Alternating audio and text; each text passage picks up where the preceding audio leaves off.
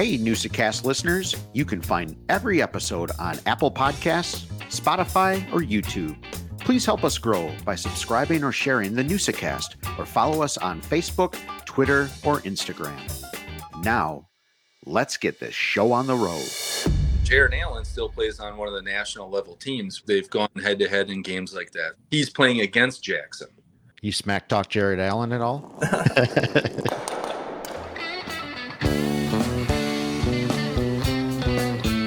Welcome to the Newsacast.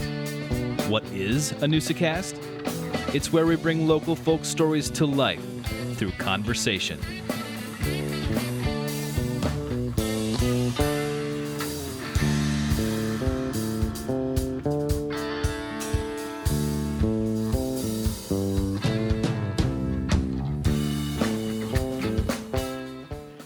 All right, Newsacast listeners, welcome to our second show. Number two, Tosh, we made it. Number two in the books. This is pretty exciting. Like I said in the first episode, we're growing, we're learning, and we're excited to have you on the journey as well. So this second show takes place, and one of the big things happening in the Valley, Joe, is Paperfest is coming up at Sunset Park in Kimberly. Absolutely. They have a lot of live music, 3 different stages, but I'm excited for one of my favorite bands. They've played Mile of Music several years in a row. I've seen them out at Ledgestone Vineyard as well, and that's them Cooley Boys. Yeah, they just played kind of Jones Park, I think, earlier this summer or spring as well. You know, they kind of fuse a bluegrass and pop and, you name it. They're a fun band out of the Eau Claire area. And, Yes. I actually got to listen to them the first time was at my friend's cabin down in Viroqua, and he was playing them, and he goes, yeah, this is a cool band. You got to listen to these guys. So, super excited to see how popular they've become, and, looking forward to checking them out this weekend. Oh, absolutely. And don't you love festival season, middle of the summer right now, and it's all about the festival, all about the music. I like it because it kind of brings you back to your childhood. Yeah. Cotton candy, the festival, the Summerfest. Summerfest. Yeah, Summerfest is another thing. I like thinking of these little the fairs though. These little fairs are something that like we talked about, like old Pierce Park, and these are the things that bring you back to your childhood. So Paperfest is one of those local community events, totally free, and it's just a blast to be able to go and check those things out. Maybe a little REO Speedwagon at the Seymour Fair. There you go. Huh? Yeah, county Giddy fairs. up now. Absolutely. It's incredible, all the 80s bands that are out there now touring, coming back. They're all playing little fairs too. And hey, they found their niche, right? That's right. You know what? And speaking of finding niches, here's a niche sport that we're going to bring in this week, and one of the fastest growing sports in the country. If you didn't realize that there's high school teams, there are high school teams. It's not just a sport that you and Charles Barkley like to watch during the Olympics. We have an episode on curling. Oh, yes. How exciting is that? I tell you what, it's super exciting. Now, we had, I don't know if people remember, our last Red Smith banquet in April of 2022, we had the U.S. Olympic curling team. And a lot of those guys are from Wisconsin, the UP, Minnesota. Wow, what a sport. I mean, you're right. We watch it every 4 years, but to kind of learn it, understand it, the dedication, the skill it takes for this sport, it's insane.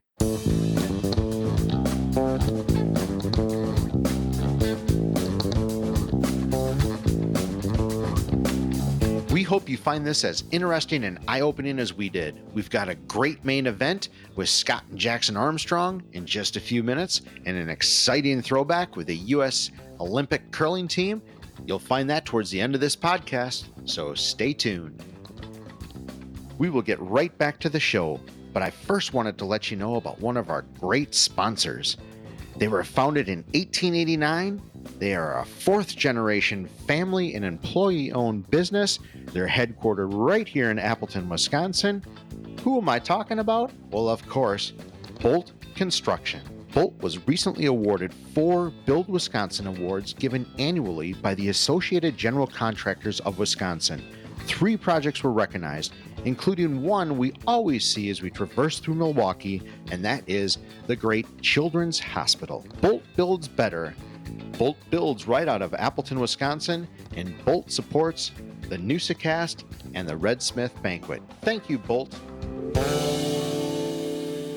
All right, Tosh, here's our chance to get a little creative at a new segment that we're calling Forgotten and Forgetting. So what is Forgotten and Forgetting? Forgotten is something we want to forget. We're forgetting is something we don't want to forget. Well, we're in mid-July here in Wisconsin, and something that I want to forget is the humidity. Amen to Humidity that. kills. And I become a puddle, and humidity, that's why I don't go to Florida in the middle of the summer. I don't need the humidity. I can say I would buy stock in Gold Bond. That's a helpful product. little monkey butt powder. Yeah, a little what are the kids saying lacrosse? Swamp ass? I know that feeling. Exactly. Absolutely. Yeah, we always complain about the weather, but you're right, man. Holy cow, you can cut the humidity with I always think of Scooby-Doo when he's cutting the fog and makes a donut out of it. It's kind of how I feel. It's true. It's not all bad though. We live here in Wisconsin for a reason. We have 4 seasons, and one of our seasons is humidity. Yeah, So absolutely. that's the way it is. Goes right there with road construction, but kind of low key, the older I get, it sort of feels kind of good on the old bones. Yes, true. Very good points. Speaking of being kind of an old guy, my forgotten is sleeping injuries, Tosh. It's a real thing. It's a real thing. You ever wake up and you can just feel the twinge in your hammy catches and just wakes you out of a dead sleep and your hammy's engaged? Sleep injuries. Nice. But currently I've got something going on in my ankle. Not to make this all about the old guy injuries, but it's always nice in the middle of the night, wake up with just some injury that's throbbing or cramped or whatever the case is. It just, long story short, it kind of sucks to get old, I guess. Well, that's the bad. So with every bad, I think you need a little good, right, Tosh? What are you forgetting, or should I say, what aren't you forgetting? You know what? This is the time I have my first son going off to college, and my second son starting high school. So I don't want to forget those times that I have with them and growing up, and just the personal side. You don't forget those forgetting those pieces and the time you get to spend until it's too late. So enjoy every minute you have. Agreed. Yeah, it everybody tells you it goes fast. Man, it goes fast. I saw Will the other night. I haven't seen him in a little while, and he, I mean, shit, he's a big boy. It's hard to believe. Yeah, no, I'm never forgetting those times either. And in fact, something I'm never forgetting. I think to kind of go along those same lines. I mean, you and I have had a lot of dogs in our life, and I was sitting out on the back porch the other night enjoying the humidity, kind of. With my basset hound Hazel, and it's just kind of the love of a dog. I was just sitting there thinking that you gotta love the love of a dog, don't you? There's just nothing better. That is a good point. Man's best friend. So yeah, I have 2 of them myself. It's 2 Springers, absolutely. so they're fun. Oh yeah, we have some great stories. Well, shoot, not that anybody wants to hear this, but shout out to Max. Remember Max? What a great dog he was. And when Tosh and I were roommates eons ago, Max was the house dog. He had his own personality. That was awesome. God. And then some. Absolutely. Yeah, forgetting and forgotten. F and F. Hope you enjoy.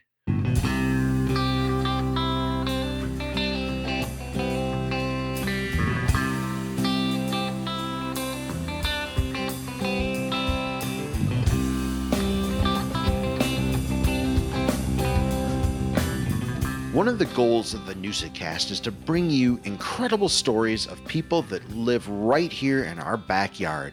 Well, that's happening today as we sit down with Jackson Armstrong and his dad, Scott, and we got to hear their incredible story. This is a great interview. Lucky enough to have worked with Scott Armstrong, and we got to hear his son, Jackson, who made the U.S. junior team. They won the U.S. juniors. Been learning a lot about it over the last few years, and we're excited to bring it to you guys. And if you don't know anything about curling, you're going to learn something about curling by the time this episode is done. Absolutely. I don't know anything about curling. I do know though. What position would you want to be? I'd go sweeper. Would be mine. I don't think I could bend over and do that with my knees. So I'll be the observer drinking beer up in the glassed heated area.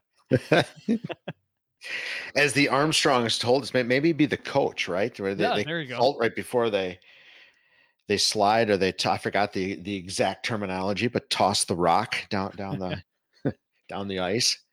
Yeah, who knew too? The different types of ice surfaces as well. It's just fascinating. It's a great interview. Yeah, we hope you guys enjoy this, and you get to listen to the Armstrongs, specifically Scott and Jackson, talk a little bit about a sport that they love and is all in the family. Jackson, who are you? Where do you go to school? Yeah. So I'm originally from Appleton. I grew up in Appleton, and then I completed 3 semesters at University of Wisconsin-Stevens Point, where I was actually accepted to a graduate program at the Chicago Medical School with just 90 credits. So I was one of the youngest applicants at that school to actually get accepted. So that was really cool. But excellent. Aside from academics, I've been curling for like at least 12 years now, since I was 6. So I'm 20 right now.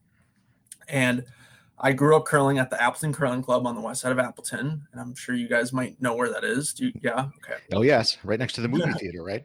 Yep. Right across from the movie theater. I got into it because of my dad. That's the entire reason, is because he had a passion for it and wanted to show his kids. So it was my older brother and my older sister and myself who were all brought down to the curling club, and he showed us the sport, and we all really, really liked it, and it just stuck. So is it one of those things from day one? I mean, you got at the curling club with your dad, and you get the rocks out and you're going at it. Was it like, did it click for you right away? Like, hey, this is something that I really enjoy. I mean, 6-year-old me might not have known it then, but yeah, that's probably when right away. I think I knew that sport was something that I wanted to do my whole life. Even if I didn't know I wanted to do it competitively at that time, I knew that this was something really cool. I think the competitive part at that point in your life was more, I just want to do better than my brother and sister. That's what it was. And then that led to other things. Well, that's a good point. I mean, your brother and sister and you, was there a huge competitive piece there as you got older? Were you competing with each other, or were you like, I'm going to beat them and rub it in? Well, what's interesting is for 2 years of my competitive curling, I curled with my older brother on the same team. And that was a really interesting dynamic. I mean, I'm 4 years younger than him. So for him to play with me was a pretty large age gap as far as like how curling teams are set up. And I mean, there were times when we were fighting on the ice, just the brotherly love, I guess. But I mean, there were times when we had each other's backs, when we were, cheering each other on while we got to play with each other. So I think that was something really special. But yeah, of course, competing against my siblings was one of the largest motivators for me, I guess. Scott, if we take the story back even further, what did you grow up with curling? What's the passion? Where did the passion come for curling? Yeah, that's kind of interesting. So technically my children would be 4th generation curlers. So my grandfather was one of the founding members of the Appleton Curling Club.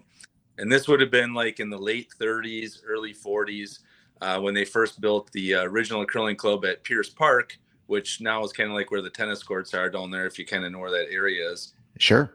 And then they moved in the mid 50s to the curling club as we know it at, out on College Avenue. But I knew that my grandfather was a curler. I never really got into it at a young age. It was something that I saw on television and I knew he did it. And I'm like, I'm going to go find out what Grandpa was doing. And I went down to the club and got some information for some of the local members, and they hooked us up right away with like a learn to curl. And I think right from that first get-go of throwing a rock and probably doing it so terribly and wanting to do like, I guess, self-improvement, knowing I could always do better. That's been kind of the name of the game, is trying to achieve like that perfection, which in like curling and golf, I don't know that it's ever achievable, but we try. Absolutely. Is it similar to golf? A lot of the similarities in the sport? I would say so. Absolutely. Especially with like, tempo, consistency, the delivery dynamics is very much, like just having that consistent swing, everything that you can try and do repetitively, over and over again with the same consistency, that's going to have success. No, absolutely. Sounds very much like golf. Yeah. Yeah. So as far as you're young, you're getting into this, were there leagues where there's a lot of travel? Were you competing against other adults at a young age? I mean, either of you can jump in. So in curling, there's like a developmental phase of your like athletic career. So like I would say like from the ages of 8 to 12, you're in the developmental program, and that's just where you're just playing to get better. You're playing to form relationships with other curlers. But once you get into the competitive division, that's 12 and up, and that's when you can go to different camps across the Midwest and really like tune in on your skills, form teams, and go to more competitive events. How much practice are you? One of my older boys played soccer, and they have competitive practice, say 3 or 4 nights a week. Is that something that you're doing with curling? Are you going by yourself, maybe with a teammate or something? Are you just honing the release, the just working the skills? Yeah, during season, I could be going down to the curling club 4 to 5 times a week, and then I could also have events on the weekend on top of that. So it can be a lot, but I mean, it's not as physical of a sport as, let's say, football. I'm not playing a football game every night. You know what I mean? It's just, Right. It's something that you can do more hours in, and you can put more hours in without the fatigue. But Sure. yeah, I put I a lot of suppose time. like every sport, it's just all about the fundamentals, right? The footwork and the Yes. fundamentals, just doing that over and over and over. Yep. So whether I'm practicing by myself, working on the fundamentals like that, or playing on a league with others to kind of get more of that team feel. But yeah, either way, I'm putting in the work. Yeah. No doubt. Jackson's kind of talking a little bit about, the transition from developmental curler to, national level. In fact, now currently national champion. But there's some other, I guess, levels that are kind of in between there too for youth too. I've been, fortunate to be part of developing those programs down at the curling club. So we have that developmental division, and then that kind of leads into what we call our high school group. And they're not necessarily kids who just become a national champion or, have the Olympics on their mind or something like that. But they also want to be involved in a club activity that, maybe isn't so mainstream like some of our other sports. So we have, currently right now, Appleton East, West, and North, Neenah, Menasha, Kimberly, right now, who are kind of the major high schools that are involved at our club. That's terrific. So basically the whole FVA. Yeah, it is. And at the height of us having the most curlers down there that were in high school, I'd say we had a year where we had close to 70 high school curlers. And we all play right in the same facility. Isn't like each high school has their own curling club, right? So we're right, housed in one complex. But usually we're somewhere between 25 and 35 high school curlers annually. All right, that's terrific. And what's the season? What's the months? Yeah, so I would kind of put it in as like if you kind of go with like winter athletics, so I would say that beginning of November until the middle of March. And anybody interested in that, just the Appleton Curling Club, right? Is it probably your best resource? Yeah. Just go to our webpage. I'm still the contact person on there. We have some other members who are starting to volunteer and put more time in and really help kind of take off with that. But yeah, that's probably the best access point to, if someone's interested in high school curling, and maybe even competitive from that, and maybe high school is like the introductory point to them. Mm-hmm. You can jump in at any point. You don't have to start when you're 6 like Jackson did. We get plenty of kids who come in as, senior year of high school. Right. Right. But they want to try something. And it's funny, I'm still in contact with some of these kids who are now off in college and even through that and back in the working world, and they're members at other clubs in other parts of the country. Well, it's just like golf, it's something you can do pretty much your whole life, correct? Yeah. We just lost one of our longest members, Harry Bull. He just passed recently, but he did so much for our club, but he was still in his 90s, still curling down at the Appleton Curling Club. Oh, that's terrific. Way to go, Harry. Yeah, right. So I guess we'll jump back a little bit. So Jackson, you're at that point. You're 12 years old. What point did you know that you had some skills? And maybe Scott, maybe you can answer this too. What point did you know you had the skills to move on to that next level? I would say that at my first junior curling camp, this is a curling camp that takes over the course of the summer in Blaine, Minnesota, where junior curlers come from all over the Midwest, even the country. There are junior curlers that come from like Arizona or the East Coast or even like the West Coast. They all come to Blaine, Minnesota to meet other curlers, form teams, and kind of show off what they can do. And my first year, I remember looking around, having people's eyes on me. Like I kind of knew that people were like, who is this kid?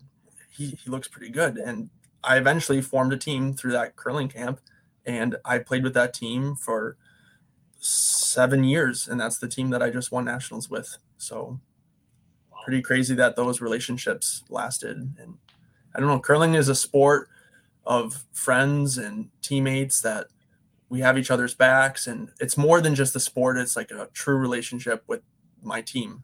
So Scott, when did you know or think that he had some talent? Yeah, it's kind of crazy. So Jackson played football for Kimberly High School here locally too, and of course we know they have quite a regime of workout and routine and all that. And when we actually were at one of those camps, and they brought in a Canadian instructor. And if anybody's not quite familiar with Canada and curling, they're probably the largest country in the world with curlers and most decorated curlers in the world. But they brought in one of these instructors, and he was trying to show these kids how to sweep more powerfully and effectively.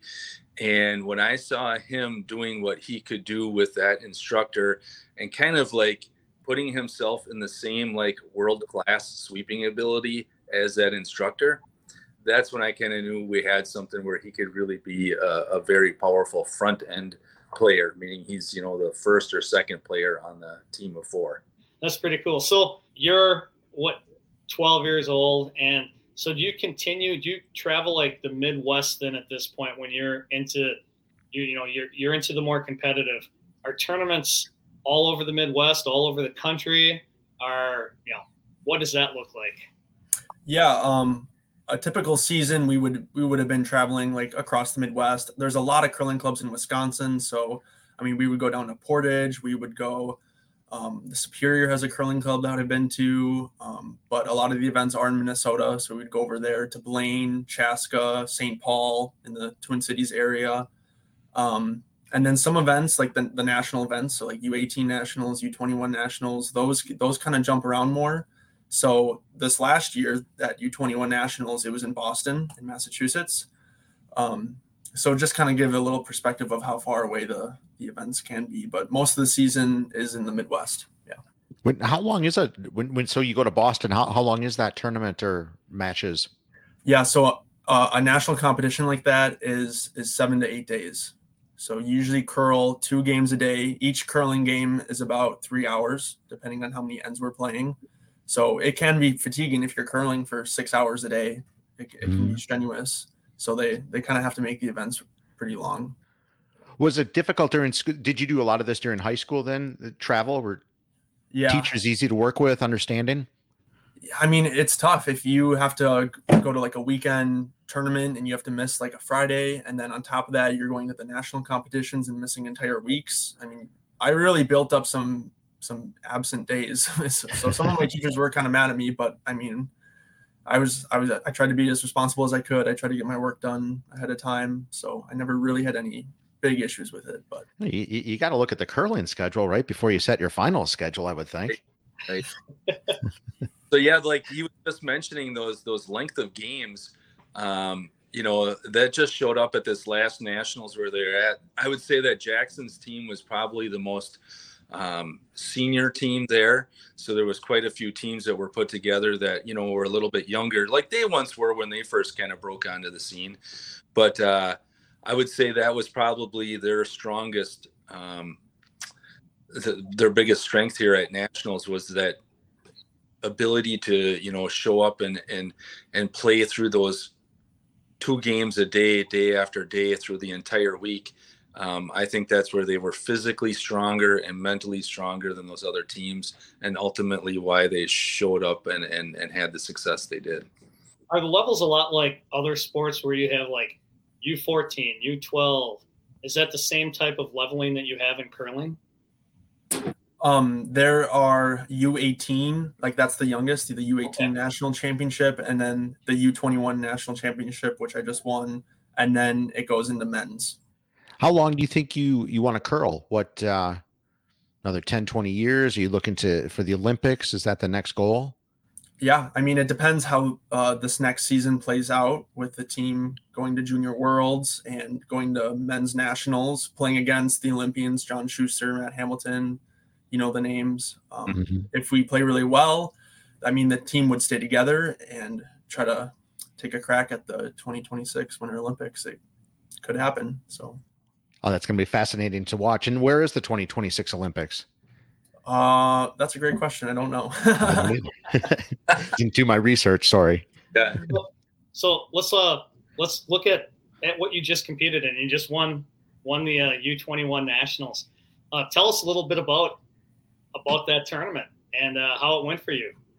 Yeah, so the tournament began with a full 7-game round robin. So there's 8 teams there. Each team plays each other one time. So that is the bulk of the tournament. And we went undefeated through the round robin, putting us at the number 1 seed. We did have a few close games. It was not easy. We had some close games, especially against some younger teams too. We kind of got taken off by some of the younger players who actually threw really well. But we were seeded number 1 at the end of the round robin. And we had to win the next two games, and we did. So 7 games, and then you have kind of basically the top team. You get seeded number 1, and then you have to win 2 more games to win the championship after that. Yep. So it was a page playoff. So we were the number 1 seed. We played the number 2 in the first game, and then the number 2 had to play the winner of the 3 versus 4. A little bit different playoff system than a typical like straight semifinal final. They're really trying to give as much advantage as they can to the teams that had the most success in the round robin. So, that's why they try and put the 1 and the 2 versus each other. So like, hey, loser of that game, even though you're the top 2 teams here, you're not eliminated. You at least have a chance to play back into a championship if you lost that 1-2 game. And now you win that. And so where are you off to next? Where are the worlds? Yeah. So the World Junior Curling Championships are in Lohja, Finland. But the U.S. men's junior national team last year at Worlds finished 7th out of 10 teams. So the United States actually got relegated, which means that we have to play into the World Junior B Championships first before we can make our way into the World Junior Championships. So both events are going to be in Finland, but we'll be going in December for the World Junior Bs. And if we finish top 3, then we qualify for the World Junior Championships in January. So you might have to go, or would you stay there the entire time? Is it that close of the Bs and the World Championships? Nope, they'd be 2 separate events, 2 times going back out. That's something to look forward to. Yeah. Wow. Where are your other teammates from? Yeah. So the skip of my team. So every curling team has a skip, and they're kind of the team captain. I would say they call the shots. They know the strategy of the game, and they're kind of like the masterminds behind the whole game itself. The skip, his name is Wes Wendling. He is originally from Wausau, but he goes to school in Mankato in Minnesota. He's planning on moving to the Twin Cities, which is kind of where USA Curling operates, where all the national teams are pretty close to. Kevin Tuma, he's the third on our team, and he is originally from St. Paul, so he won't have to do any moving, but he's already in the area. And then we are picking up 2 curlers from a different team. We're kind of like mashing 2 teams together. And those 2 boys are from Eau Claire. Yeah. But do you guys play the same position, or are you rotating through them? I'm a novice to curling. I've been throwing lead, so I've been the one who throws the first 2 rocks since I was 12. Okay. And it's just something that I've gotten really comfortable with, and I'm really good at it too. Mm-hmm. Wes, he's been skipping since he was 12. So it's kind of like you kind of find the spot you're comfortable with, but there's some flexibility. You can change some players around and see what they do. But now, before you throw, are you conferring with the captain then on what type of throw you're going to go with, or how does that strategy work? Oh yeah. So before every shot is called, there's the type of shot, the speed that it needs to be thrown, the correct rotation needs to be like confirmed before that rock is thrown for the accuracy of the shot for the shot to be executed. So do you guys get into like watching film, like studying your release, understanding that? So we've already been watching some of our film from junior nationals in Boston, and we've been analyzing it with our coach and looking at little things that we can be tweaking already for this upcoming season. And we're already having a practice in June. So even over the summer, we're going to be practicing because we are the men's junior national team. So there's a higher level of commitment now that goes into it. We don't really get a whole lot of free time now. Right. No, I would imagine. And yeah, people just don't see that. I can't even imagine the amount of time you put into this. They got a new coach now too, by the way. It was always kind of myself and Wes Wendling, the skip's father, from Jim Wendling from Wausau. We've been kind of the coaches, the 2-headed monster here of, getting these guys to the level of where they're at. But once they win nationals, they're pretty clear about like, okay, take a seat, guys. Right. We got somebody else, Are most of the good curlers, is it a generational thing, similar story to yours, Jackson, or are there kids that are literally new to the sport? Yeah, there's a mix of both. I mean, there are some family bloodlines that always stick to the sport that have like kind of like a famous last names, but there's also new curlers that come out of nowhere that can be just as good. So it's anybody's sport, really. Right. Do you get them, Scott, when you have the tri lacrosse days, can you tell when a kid is hooked? I mean, can a kid get hooked in basically one day? I would say that they can. I would say typically, I know this sounds kind of silly, when we start with them as juniors, when they're like in that 6-year-old to 12-year-old range, I think they get hooked on more of the fact that we have snacks and social time after practice than it is more just what's going on the ice. If I get little candy dishes out there or whatever, that seems to be the kind of the hook. And it is my intention. Then have fun and see where this goes. If they can take it to whatever level they want, but we got to start with, let's have something that's fun first and then go from there. But I have seen kids who have come out literally one time and they're like, they go head first into buying curling shoes, buying brooms and other equipment and pants and stopwatches and all that. We provide all those things for free at the club. Of course, let's just call it the local bowling alley shoes versus your own ball and shoes. Okay. Right. But kids, as soon as they know it, and they go head first and just buy all the equipment. Having 2 kids playing 2 different sports, I always laugh at I cry, I guess, more at the price of shoes. How reasonable are curling shoes? Yeah. Not so reasonable. So yeah, I would say that they run anywhere from like maybe low $200 on like the low end to maybe as high as like $400 or $500 for some really specialized shoes. That being said, because of that cost, a lot of curlers have been getting into customizing shoes. So they'll go buy a pair of like weightlifting shoes or skateboard shoes or something that has a good tread on it that they feel good with or comfortable. And they actually build and customize their own shoe.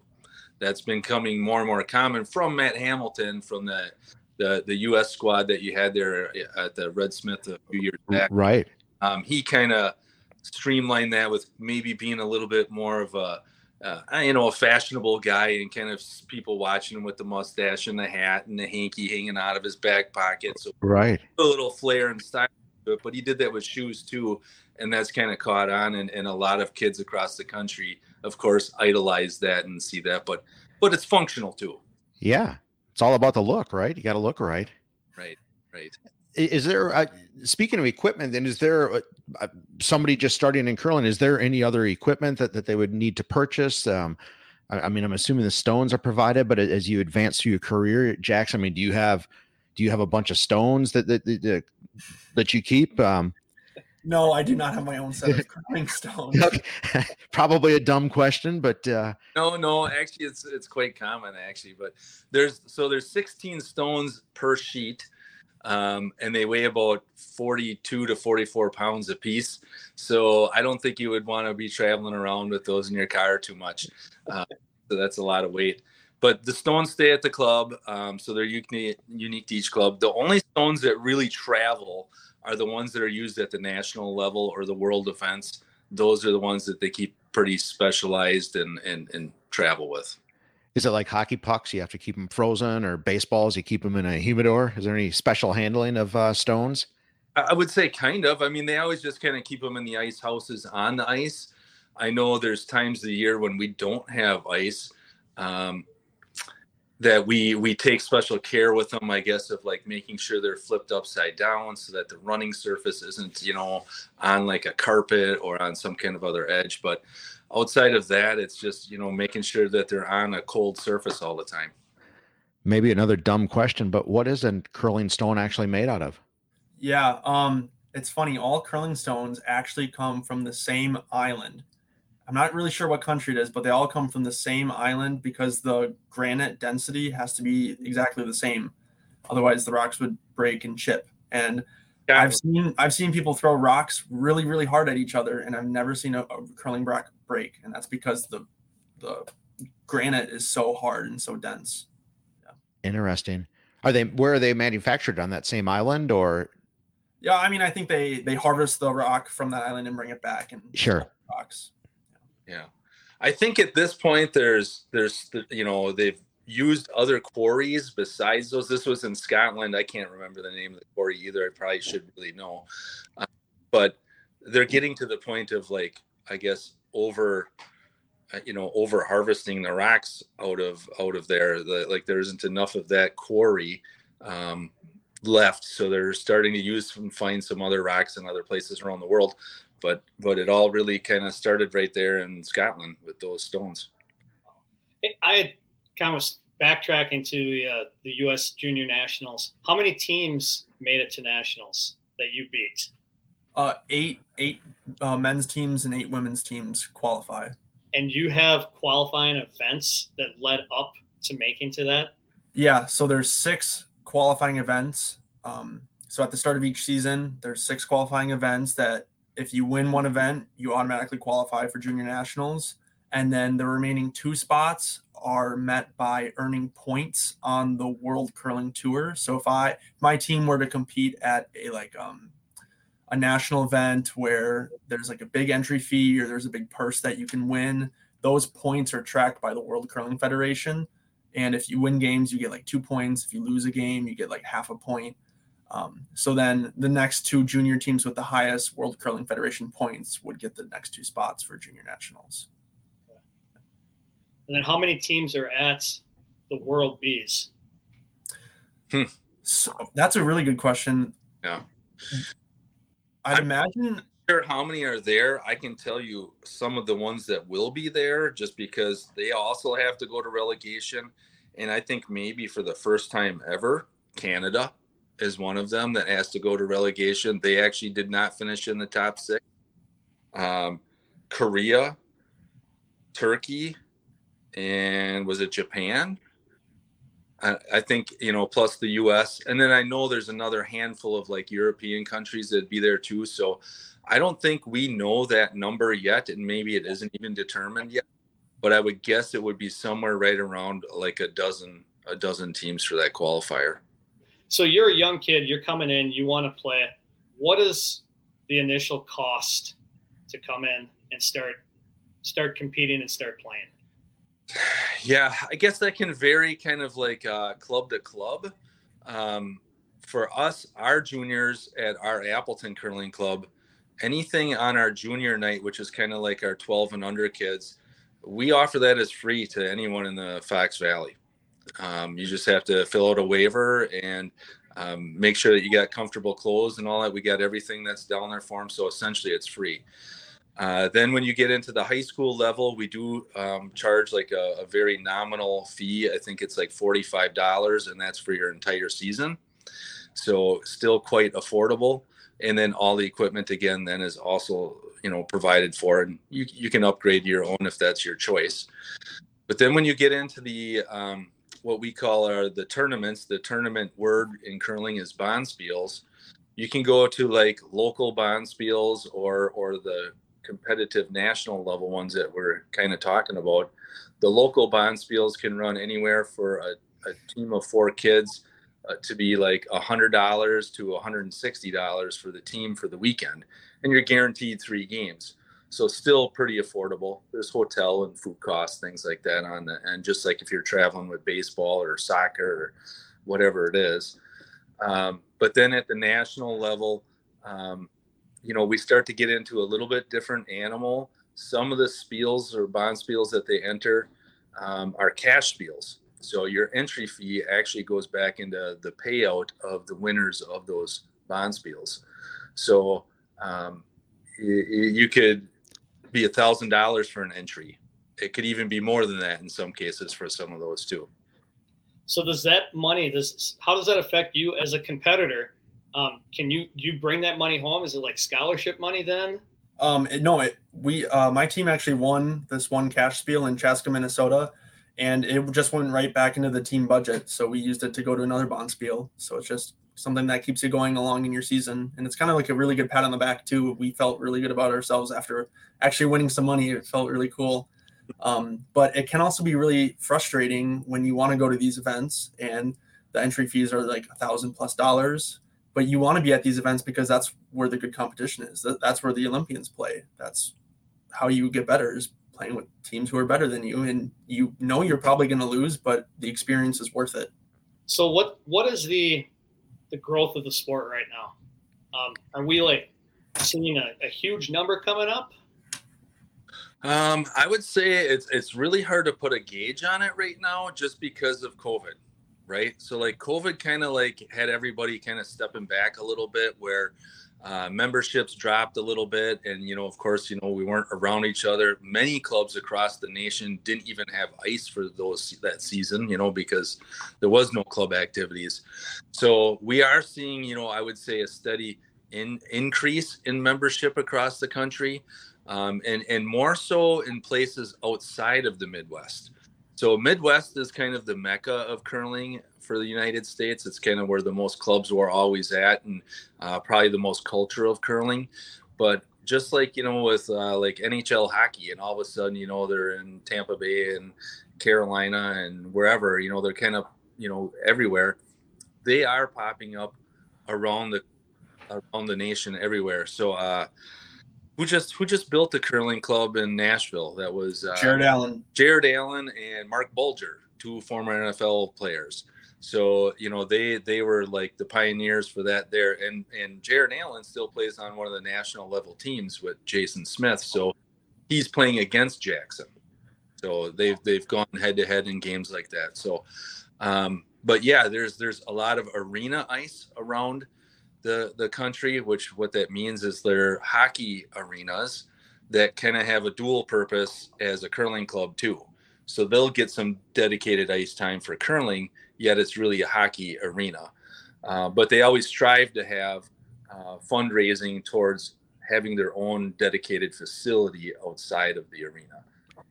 So can you tell me a little bit about the ice? I know it's different. My kids are hockey players. Yeah, I know the ice is a little different for curling. What's different about it? Yeah, the first thing anybody says when they step on curling ice is they go, "Whoa, it's bumpy," and that's because we pebble the ice. We sprinkle water, and that makes little tiny bumps for the rocks to run on. If we didn't have the pebble, you would push a rock as hard as you could, and it wouldn't go down to the other end of the sheet. Because these sheets are like 160 feet long, I think. Yeah. So the rocks do have to travel a bit of ways, and that pebble helps them go pretty far too. Yeah. And you have to pebble every so often? Is it like in between, like resurfacing ice for hockey? Do you have to do the same thing? Yeah, I mean, kind of like how a Zamboni goes around, but once you start a curling game, it doesn't get pebbled. It'll get pebbled once the curling game is over, and then the next game comes on. So just in between games, they do ice prep. Yeah, almost more like bowling with like oiling a lane or like refreshing it or something like that. A little bit more like that. Kind of jumping forward to like the Olympics. I'm a hockey guy, so I watch hockey Olympics, but the next thing I want to watch is curling. And I hear so many people, like you just mentioned Jared Allen, you mentioned, professionals that are starting curling clubs, that they say the one thing that I always watch is curling. Why do you think that is? Why do you think so many people are kind of fascinated by watching it on TV or getting a chance to maybe watching it live? It's a difficult question, but I would say a lot of people get fascinated with it. First of all, because I don't know, maybe I can kind of make this comparison a little for myself of like trying to watch rugby. I'm not really sure what the rules are, right? So I kind of like first get pulled in, like, what is this? What's happening? And I want to kind of learn about what's going on. And you kind of get, I guess, pulled in by the strategy of the game. A lot of people look at it from a television point of view and think more like pool shot, like, oh, why don't you just hit this one into this one and bank it over to here, and your stone will end up right in the middle. Well, that's easily said, but very difficult to do. In fact, sometimes impossible when I'm listening to other people that are watching curling for the first time. So I think it's just the obscurity of the sport, not seeing it. I mean, how many games are played like that, on ice, and it's basically like a chess strategy game that, it's very interesting. I don't know else how to explain it, but people do seem to watch it. I think at this last Olympics, it was the number one viewed sport at the last Olympics. Is there an official or a scorer? How is who's the arbiter of the game? Yeah, the World Curling Federation has head officials and umpires that kind of just like watch the game, make sure that it's being carried out properly, and they hang the score and things like that. When there's timeouts or when rules are broken or something like that, if something goes wrong, that's what the officials are there for, just to kind of keep the game going. Are there certain fouls like in golf where you would call them on yourself, or is that something that the official would call? Curling is tricky because it's like golf where it's a sport of etiquette. So if a team does something that's wrong, let's say they bump a stone that was in play that had stopped, it's on that team to call it out that they burned a stone. That's what it's called, burning a stone. It's not on the other team to point fingers and say, hey, you just did this. You should, you know what I mean? So it is a sport of etiquette, and that's what we call the spirit of curling, is that you always want to like be the best person you can be on the ice, and that it's just a game. There are no hard feelings. You're not trying to make fun of your opponent. You're just trying to play a fun game. Are there any bad boys of curling that maybe bend the rules a little or don't call? There's some hotheads out there that kind of take it a little too far, but I mean, it's competition still at the same time. So it's a difficult balance. Yeah. You smack talk Jared Allen at all? I'm not. That's probably not a good idea. Yeah, he's a big boy. When you're ready to throw and you guys are talking about where you want, are you thinking several shots ahead, or is it that shot to begin with and then looking ahead after? Always. We're always thinking several shots ahead. If not, we're trying to think about every shot in that end. There's only 8 rocks that you get to throw in an end, and you're trying to think about all of them. And not only that, you're also thinking about which end you're in the game. There's 8 to 10 ends in a game, and if you're up with a big lead towards a later end, your strategy will change versus if you're down towards the end. So there's a lot to keep in mind, yeah. And you learned all that from your dad, right? Some, yeah. Yeah, most of it, yeah. And Scott, you mentioned earlier, this is something you can do your entire life, and that's got to be one of the benefits of trying to attract people. Like, yeah, you can do this until you're in your 90s. Right. So we have like, I don't know, I guess that's kind of one of the selling points that I kind of use it with too, even with our high school kids. When you're done playing high school football, there are a few that get to move on to college football and maybe, advance past that. But it's one of those sports that you can do, like Harry did right up until your 90s. There's lots of times where there's people who may have like a physical disability where maybe they can't get down in the traditional delivery like we do, where you're very low to the ice as you're throwing a rock.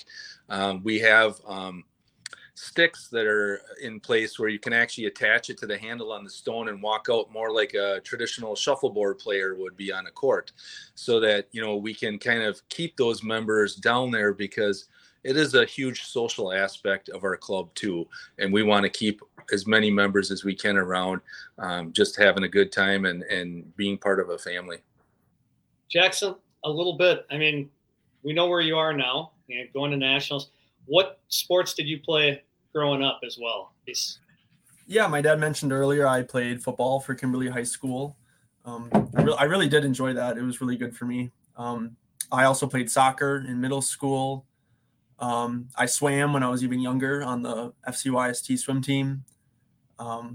So I've always been involved in athletics, but I mean, I've gotten to that age in my life where I needed to pick one, and I've kind of ran with it, as you've seen. So did you see other sports helping, maybe even helping curling? Your strength in football or your footwork in soccer, did those help curling as you grew up? Yeah, the things that I learned from the strength and conditioning program at Kimberly High School not only helps me with curling, but it's something that has helped me. It'll help me throughout my life. That's like, that knowledge is like so invaluable that like most people don't know like the lengths they go to at Kimberly High School to like teach you certain things like that. And it's been really beneficial and really helpful for me. Yeah. What year did you graduate from Kimberly? 2021. So you played for Coach Jones, and he's quite a guy. Yep, I was his last team. So do you have strength and conditioning for the national team? Do they have you on programs and stuff right now? Yeah, there is a USA national team sports coordinator who gives us workout plans. They even we train at the same training facility that the Minnesota Vikings train at. So, I mean, the equipment that they're giving us is really awesome. Are you taking off of school to pursue? Yeah. So I said earlier that I was admitted to a medical program, and after we won nationals, I had to tell them that I need to defer a year. I can't do both. This is something that is a once in a lifetime opportunity, and I can wait. School can wait. School can wait. Dad, you feel good about that? Yeah, I do. They've worked so hard to get to this point, and you finally have reached this pinnacle of achievement of becoming Team USA, and that's kind of what I stressed to this team too when they finally won, and we went through the whole award ceremony of they got their gold medals and stuff. But what really blew me away was when we were right up in a team meeting with the people from USA Curling, and the kids are trying on the jackets and the clothes, and it says Team USA on it. And the chill on the hair on my arms standing up in the back of my neck, and I really said to them right after, I'm like, you guys, you didn't win a gold medal here. You won the right to be Team USA, and that's the most important thing here, is that not the medal itself. What an incredible achievement and feeling that's got to be. Yeah. Congratulations. Yeah. To both of you, really, as a father too. I mean, Eric and I both have kids. I mean, what a terrific feeling. I mean, just feeling of accomplishment. There's no better feeling than to see your kids be successful. Yeah. It really was. It was very emotional too. So don't get me wrong. I think we were so focused on getting to the end that when that finally happened, the amount of emotion that let out. I mean, I was just a bawling baby. It was terrible. but that's just what happened. It just kind of like, we embraced each other and gave each other a big hug, and we're kind of at the bottom of the stairs where, not all the patrons and everybody could see you, but, it was just to kind of let loose, and it was a great moment and one that I'll never forget. But yeah, it's, when you finally get to those things that you work so hard for, because there's been so much disappointment along the way, right? We've been second fiddle a lot, and you finally got to that spot where like, oh my gosh, we just did it. I didn't even know how to react. That when we won, I was just like, well, that's it. What a feeling. And you're right, you touched on something that there's so much disappointment in sports. You have to learn how to overcome it, but that's life, and that's the great thing of all sports. So Jackson, do you ever just sit there and think and like, man, I'm representing the USA, and what do you feel? I mean, I don't know if it's hit me yet. I don't know if it ever will until I get to Finland, Yeah, it is a weird thought. I mean, yeah, it really is a once in a lifetime opportunity that I'm getting. And it really means a lot to me to represent my country. And I mean, there's pressure that comes along with that, but I mean, I'm ready to take it on. I'm ready to win at junior Bs and go on to worlds and play some really good teams and curl and have fun. And I mean, that's the reason because I love the sport. You know what I mean? Like, it all comes back to like my love for the sport, Yeah. I don't know if we touched, how long is the junior B tournament? It'll be 14 days. 14. Okay. Yeah. It's long. And Scott, I assume family's going. Yeah, it was kind of funny. It wasn't too long, when the phone, right after they won, the phone started blowing up with all the text messages and people trying to get, it was like the entourage of people who are coming along. It didn't take long for people to say, hey, I want to go to Finland. I would love to come and see them play and watch and all that. So now we got to hammer all that out of how many are coming and where are we going to stay and what's that going to look like, and let that not be a distraction to Jackson and the team, right? That's the biggest part of that too. We are there now as spectators, and we're just there to get behind them and root them on, Team USA. But it's pretty special for family and friends to be able to go there and watch somebody who they have a personal connection with. And What are the dates of the Nationals? When are you traveling? I know it's early December. They were trying to narrow this down. Actually, yeah, they don't know exactly because they're doing the men's and women's events separately, but they don't know which one's going first. But it's in December. And will people be able to like stream it and watch it? Yeah, most of the filming is on this website called Recast, which it's just like an online streaming service that anybody can watch. I think you have to like watch advertisements though to get like credits to watch the videos, but just one of those silly things. But if you want, anybody can watch it. If you want to watch it free, you go through the credit thing. And I think if you want to just watch it live as is, you can pay. But I think it's like per game, it might be like $2. It's really pretty affordable to watch those games. What a cool story. And I mean, who knew? And seriously, congratulations to both of you guys. That's just absolutely incredible. Thank you. Well, I think we'll have to possibly have you on after. Yeah. And, just do a little quick interview and see how things went. And thank you guys so much for coming on. That's a great story. And it was a lot of fun. Yeah. Hopefully we're still smiling. Yeah. Yeah. Exactly. Yeah. All right. Well, thanks a lot, guys. Well, thank you for having us. Thank you, guys. Good luck with everything. See you guys.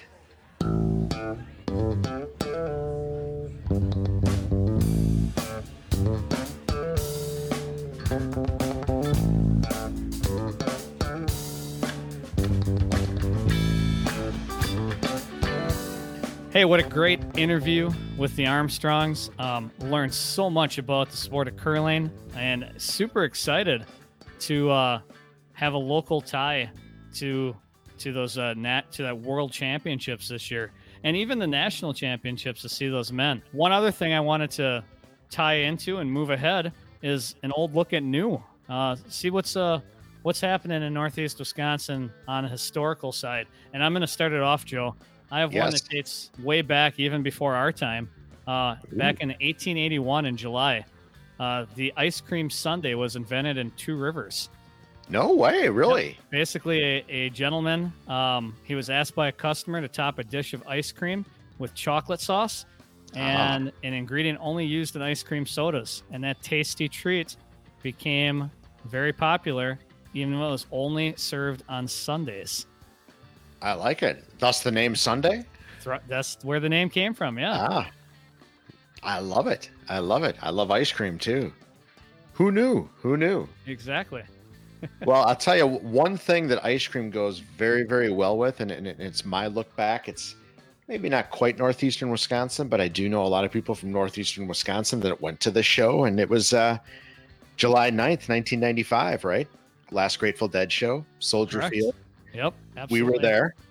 We might have mentioned it in the first episode. I'm not sure, but hey, we're big Deadheads. Digstown is big Deadheads, so I thought it was worth mentioning. It was a long time ago, but the music lives on, and that was one hell of a night, one hell of a day, that's for sure. Yeah, absolutely. Jerry's last show, you can't forget that.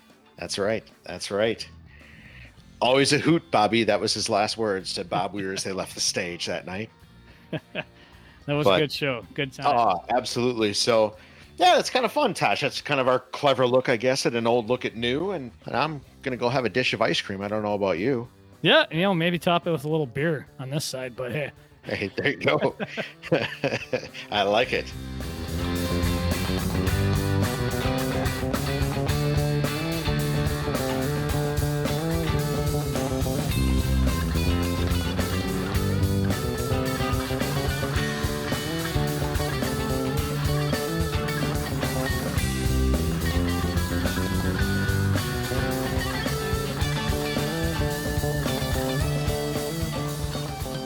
So, Tash, continuing the theme of curling in this episode, it's our throwback segment where we throw back to the Red Smith Banquet, take a segment from a show. In 2022, we had the U.S. Olympic curling team.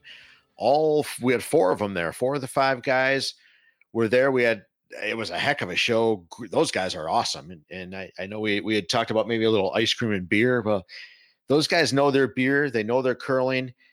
They have a heck of a story. So sit back and listen to it. It's a great interview. Enjoy.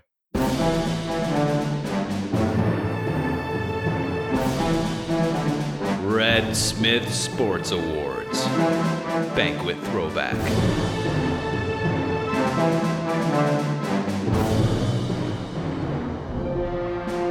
The Red Smith Award, of course, goes to someone who has made some unique contributions to sport in Wisconsin and also epitomizes the great values that Red Smith exhibited.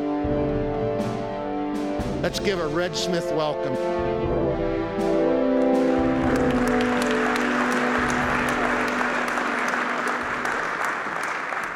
So we have members of the curling team that this past year, they were 4th at the Olympic Games. Awesome group of guys, fantastic stories. And what I learned more than anything else, and we'll hear from these guys, is there is a million things going on in curling. Let's bring these guys up, our Red Smith Award winners.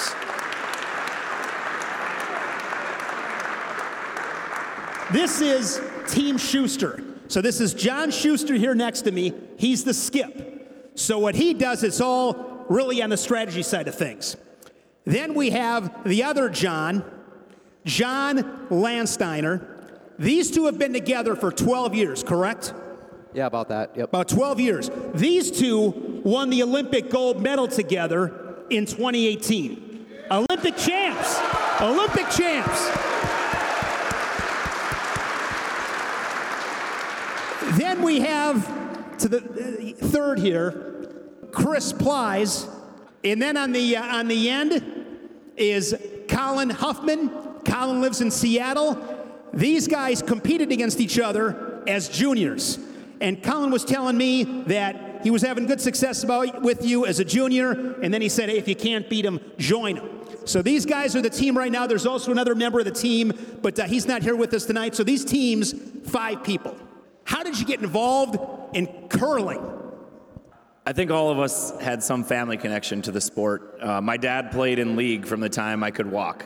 And my mom would take myself and my sister to the curling club on Thursday nights when my dad played in men's league, which you guys have a curling club here, much like actually kind of all of our clubs at home, a little 4-sheeter in Chisholm.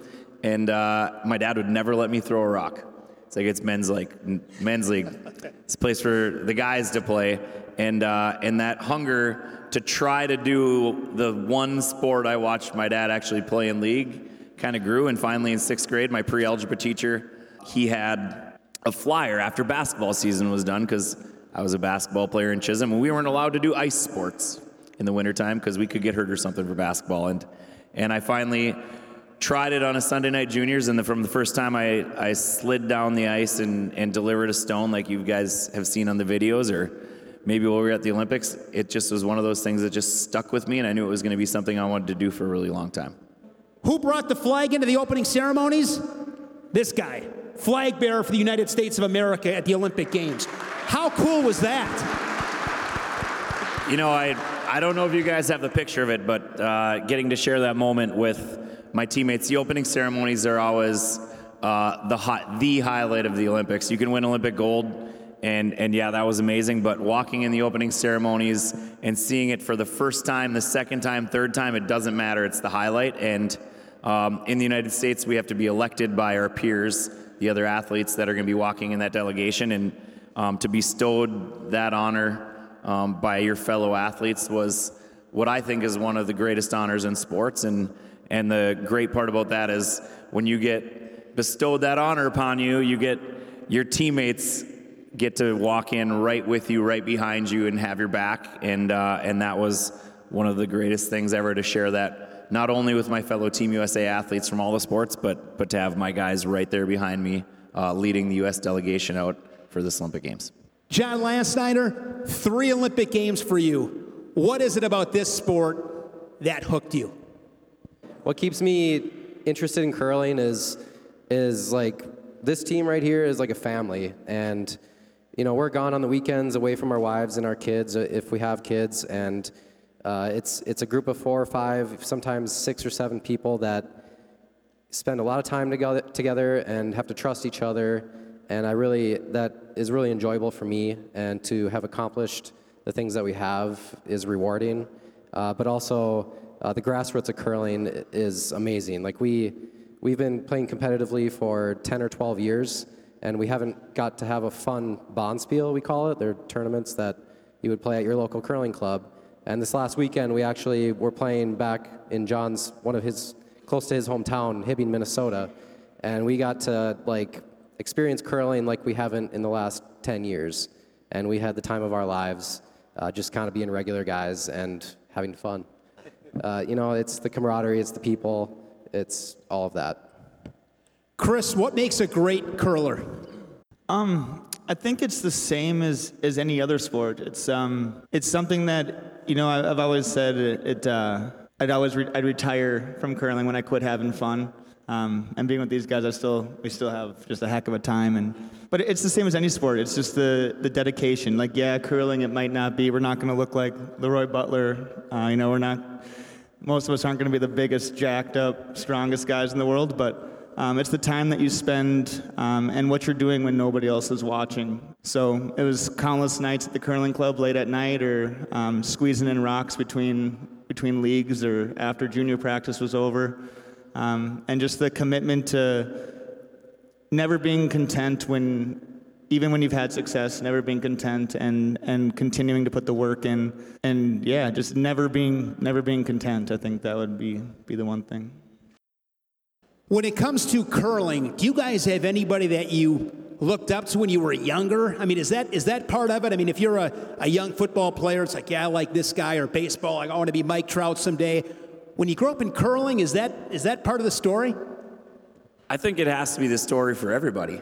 Listening to the guys who were up here already. And I mean, for me, I went into the Hibbing Curling Club, the neighboring town where we were just playing this weekend, and I remember walking into that club and I saw national championship banners.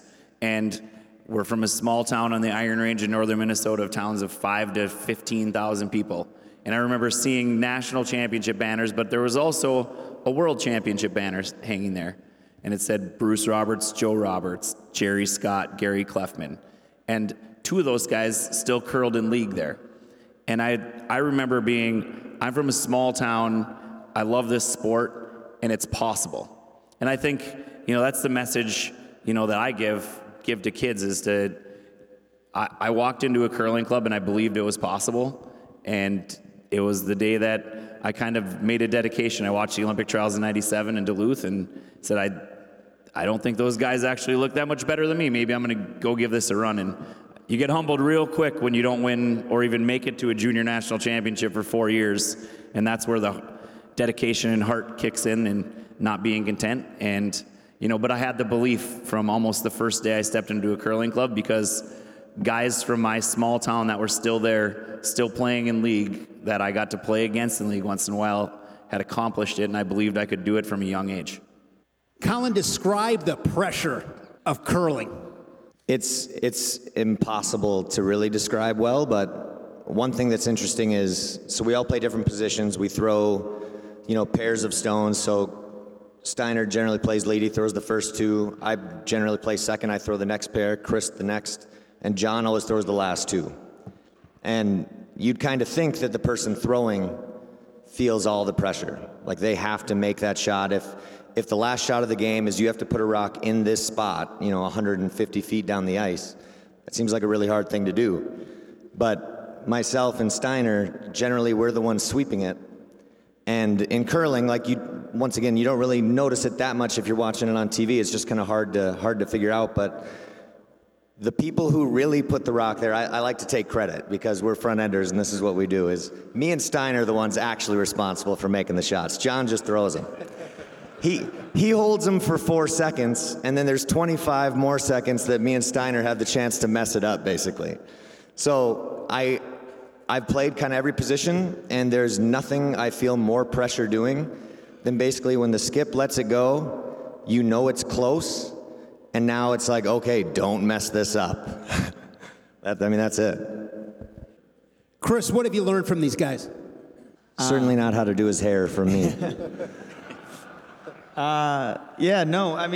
So I joined this team 4 years ago after Tyler, the third from the gold medal team, retired. And for me, growing up, I had a ton of success at a really young age. I was a world junior champion, won a ton of junior nationals, and then after that, lost just so many finals. There was times I thought about giving up, because us curlers, I don't know if anybody knew this, but there's no $1 million contracts in curling. Yet. But I just kept grinding and grinding and grinding. And when Tyler retired and they gave me a call to come join their team, I jumped at it. And the first year that we started playing together, I'd played with a lot of talented guys over the course of my career.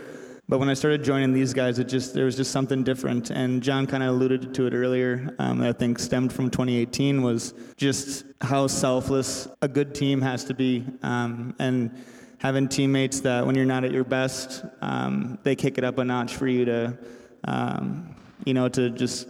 get wins. And I kind of learned that from them. I think that when I was growing up and I was younger, I was a bit of a hothead. I would break brooms, and I got a lot of warnings from officials and all sorts of stuff like that. And at the time, I was like, I wonder why. I just don't know why I can't break through, and I just can't. I wanted to win those nationals or go to the Olympics again so bad. And I think that's what I learned from them, was to be successful on a team, you have to be a good teammate, and you need to bite your tongue sometimes. But you also need to be able to have a tough conversation with somebody when you're noticing something that falls out of line of what your team's goal is. And I had never really been on a team that until I joined these guys that they both held me accountable, but also expected the same from of themselves. And so I think that I've never been asked that question before, though. So it's kind of tough to think. Well, it's been fun meeting you guys today. You guys are awesome guys, and I cannot wait to watch the Olympics next time it rolls through and be like, I know those guys, awesome guys, and hopefully you guys can get another gold medal. But thanks so much. Our Red Smith Award winners, the 2022 United States Olympic Curling Team. That was just some of the interview of the U.S. Olympic Curling Team and their appearance at the Red Smith Sports Award banquet in April of 2022 at the Fox Cities Convention Center. To hear and see the entire interview, head over to our YouTube channel and check it out. All right, this week we had a great look at curling. We hope you enjoyed the throwback and all of the interviews with the Armstrongs as well. Tosh, yeah, absolutely agree. Great interviews. That's really what we hope to accomplish with this, with the Newsacast, is to just bring you stories like Scott and Jackson Armstrong. Who knew these folks lived in our area? And that's really what we're trying to accomplish with this. So we thank you for listening. Please follow us on all our socials, the Newsacast, Red Smith. You'll find us on any of the social outlets, on YouTube. And if you do us one more favor, please like, subscribe, download this podcast. It really, really, truly helps us out. And with that, Tosh, we'll see you next Thursday. Enjoy a little Diggstown. Sounds good. See you later, Joe.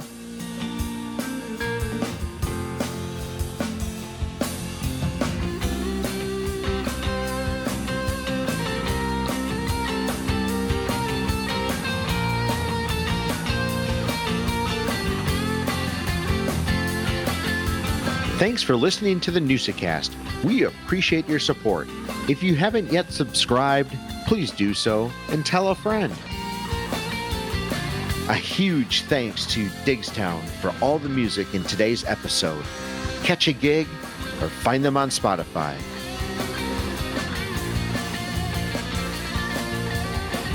Northeastern Wisconsin Sports Advancement is a 501c3 organization. Our mission is to raise money, provide support, and create awareness for youth sports organizations in northeastern Wisconsin. We do this primarily through the Red Smith Sports Award Banquet and the Newsacast. Each year, we give back to the community through 3 initiatives: the Every Kid Plays, the Gives Back Initiative, and scholarships to student athletes.